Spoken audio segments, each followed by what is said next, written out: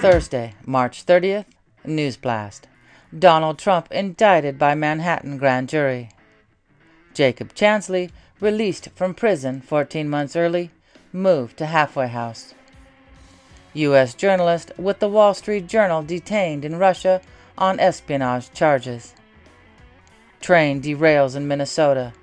Evacuation zone established around derailment site. Disney maneuvered around DeSantis takeover of special district, document shows. Red tide present in the Gulf of Mexico. FBI documents give new view into Las Vegas shooter's mindset. Biden says some shit. 3 Democratic state lawmakers join protesters invading Tennessee state capitol. Ilhan Omar hit with ethics complaint over alleged abuse of government resources. Philadelphia's political consultant pleads guilty to forging signatures for Democrats. Twitter removes tweets about Trans Day of Vengeance. Profits of the largest U.S. egg producers increased by 718%.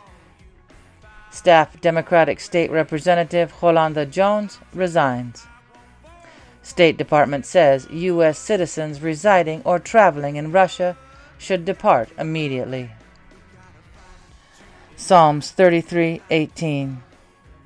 See, the eye of the Lord is on those who fear him, and on those who hope for his loving kindness. What is your favorite kitchen utensil?